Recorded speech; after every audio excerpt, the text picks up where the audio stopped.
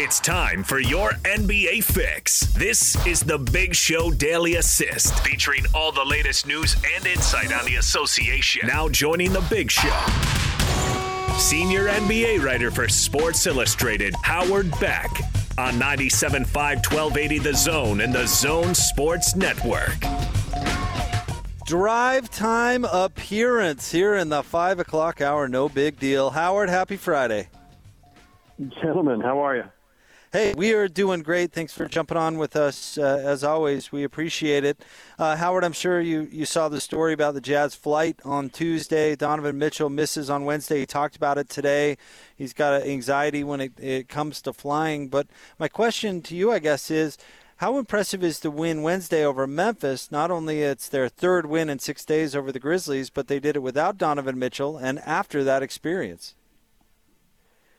Yeah, that'll shake anybody up. I've been on I can't count how many flights I've been on in the last 24 years of covering the league, although none in the last year, which is also weird.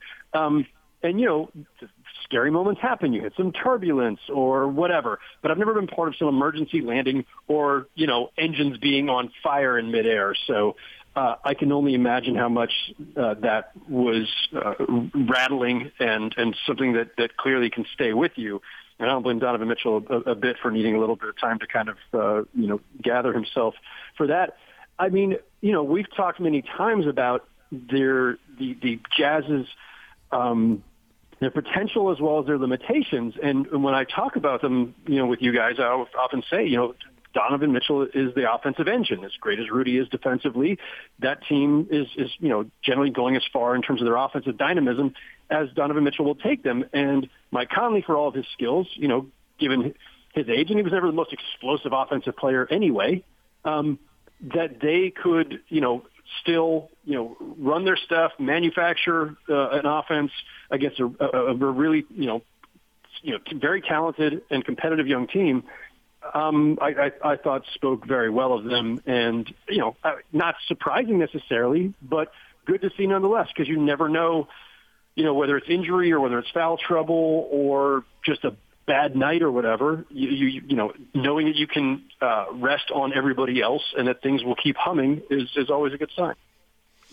Howard, Jake and I, neither one of us are really homers. We don't see ourselves that way, nor do we operate that way. But I think I can speak for you, Jake. Check me if I'm wrong on this, but as we've watched this team week after week after week and talking with you week after week after week, I think both of us are gaining more respect for this team, and that it really is a real contender. That's what it looks like to us. Now, we know we haven't seen it in the playoffs yet, but it sure seems that way watching this team game by game.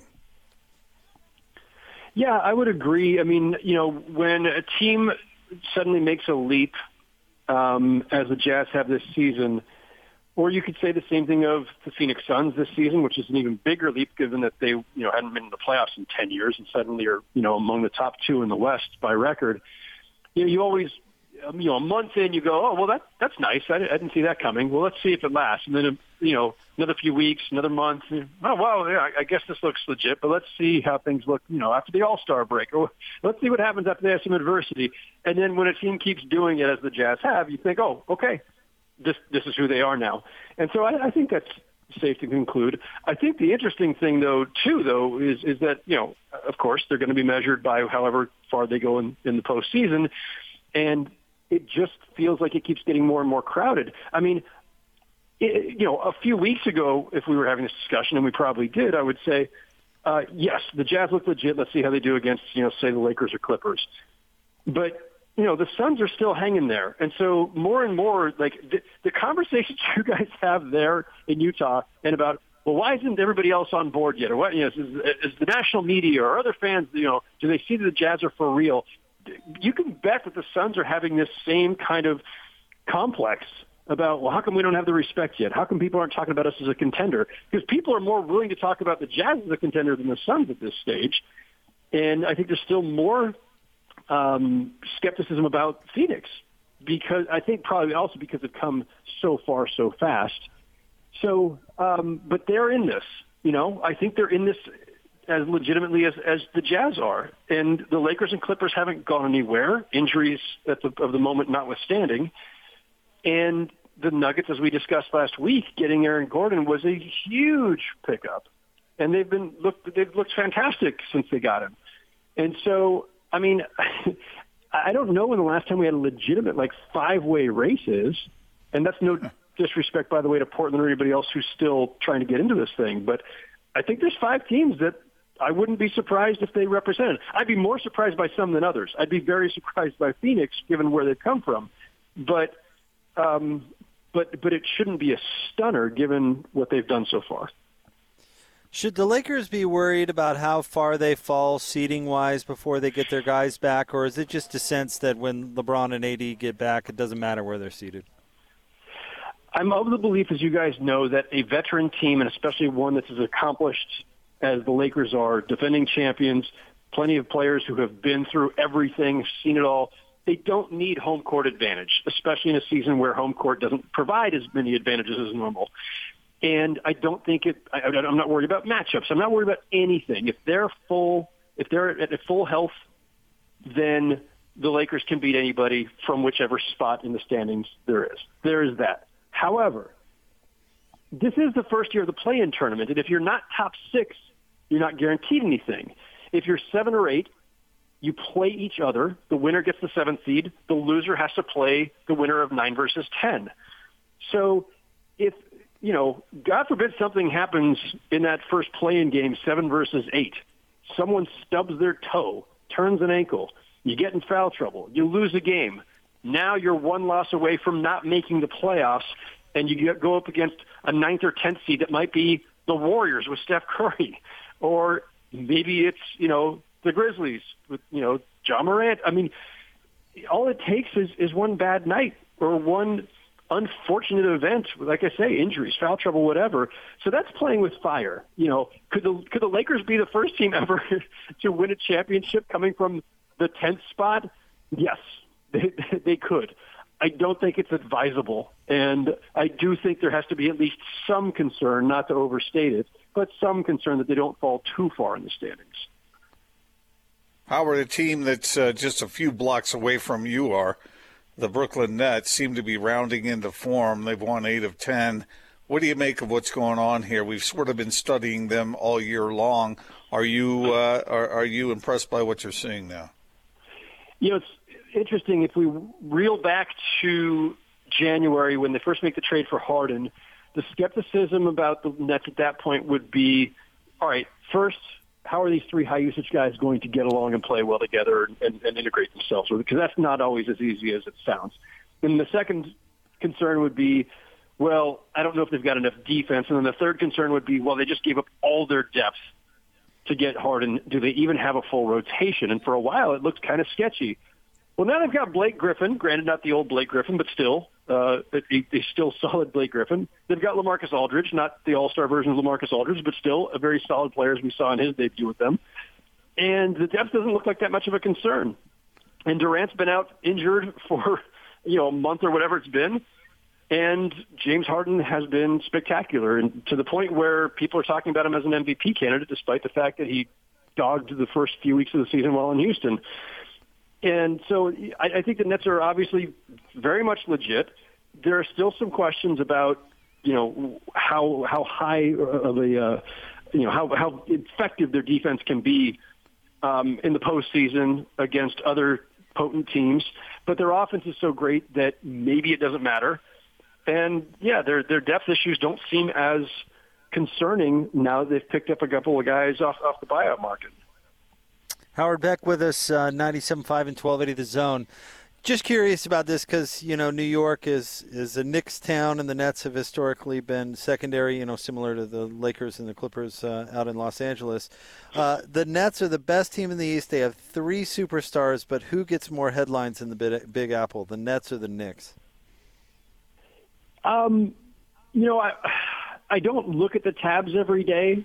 And that's really where the headlines are. The New York Times, my old employer, does not really cover the local teams on a regular basis anymore. So you've got the tabs, the New York Post, the New York Daily News. You've got Newsday out on Long Island. You got the Bergen Record in Jersey. Like, those are the papers that cover both teams regularly. I don't see them all, so it's hard for me to say. I think if you turn on talk radio, they'd still be talking more about the Knicks being a 500 team and the possibility of making the playoffs, or even in a bad year, let's say they lose the next 10 in a row and it's panic about are they going to make the playoffs. That will still probably garner more attention, more chatter than anything that the Nets do, even though the Nets have 3 future Hall of Famers who are 3 of the best offensive players we've ever seen, and they might even win a championship.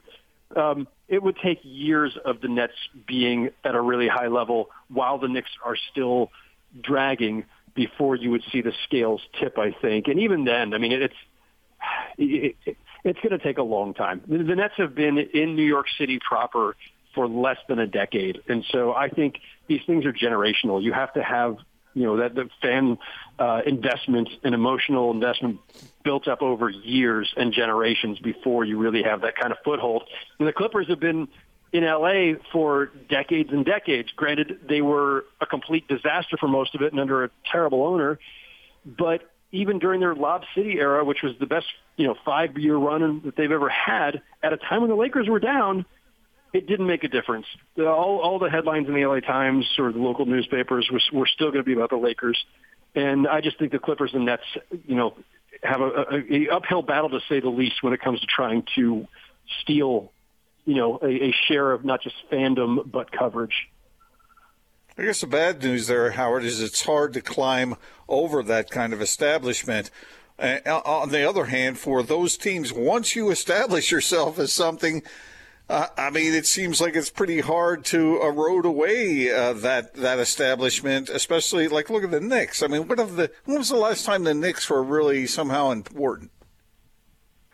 Yeah, their last time being relevant in terms of postseason was 2013 when they went to the second round and got knocked out by the Pacers, and they haven't been back to the playoffs since, if I recall correctly. So, and the Lakers, the Knicks in general over the last 20 years have been mostly a disaster. In fact, they've got the worst record in the NBA over the last 20 years.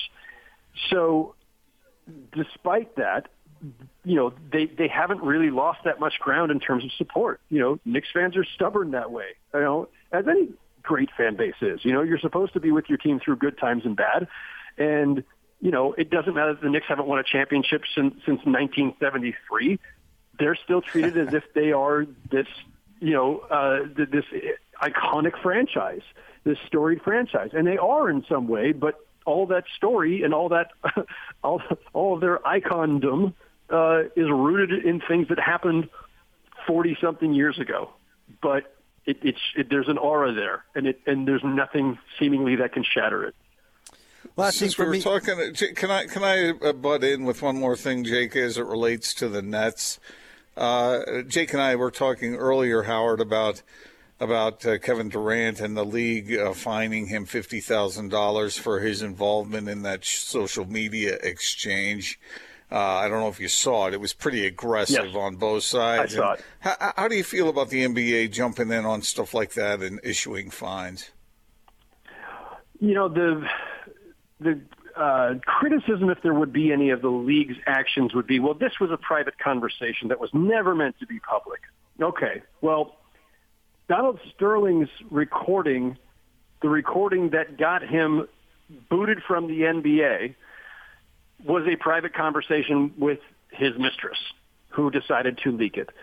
But once those words are out there, once it's public, it doesn't really matter whether this is something said in the privacy of your own home or the privacy of a phone call or the privacy of a Instagram DM exchange or whatever it was that Kevin Durant had with Michael Rappaport. The fact is, it's out there. You represent this league. And if you're Kevin Durant, you represent this league in a really important way as one of the all-time great players, as one of today's biggest stars, just as Donald Sterling, as one of 30 franchise owners, had a responsibility. And so once it's public, the league's responsibility is to look out for the league's reputation and to hold its members at any level accountable. So, yeah, I'm sure if you're Donald Sterling, you felt burned. Well, tough. Don't be a racist. And in the Kevin Durant's case, don't use those kinds of homophobic slurs and language even a private exchange, and not because you think it may become public, but just because you hope people know better. And so the whole thing was ugly. The whole episode, when I first saw it the other day, first I thought maybe this is a prank, maybe these screenshots were fabricated. Then you come to realize, no, it really is them. And then you think, well, God, is this a big put on? Is this something like, because Michael Rappaport loves to stir it up. And I thought, well, maybe they're in this together, except that Kevin Durant comes off really badly. They both come off badly, but Durant in particular. And then no, it doesn't seem like this was a put on or anything else. This was real, and it was pretty ugly. Grown men acting that way, by the way, is just kind of appalling anyway. Like, grow up, folks, and that's for both of them. It's really just disappointing stuff to see, and the NBA had no choice, especially given the nature of what Durant said, that they had to fine him. Howard, thank you very much. As always, we appreciate it. Have a great weekend. Appreciate it, fellas. Talk to you next week. Thanks, Howard. It's a great Howard Beck, senior NBA writer for Sports Illustrated. He jumps on with us each and every Friday here on The Big Show. We appreciate him coming on in the 5 o'clock hour this week. That certainly was nice.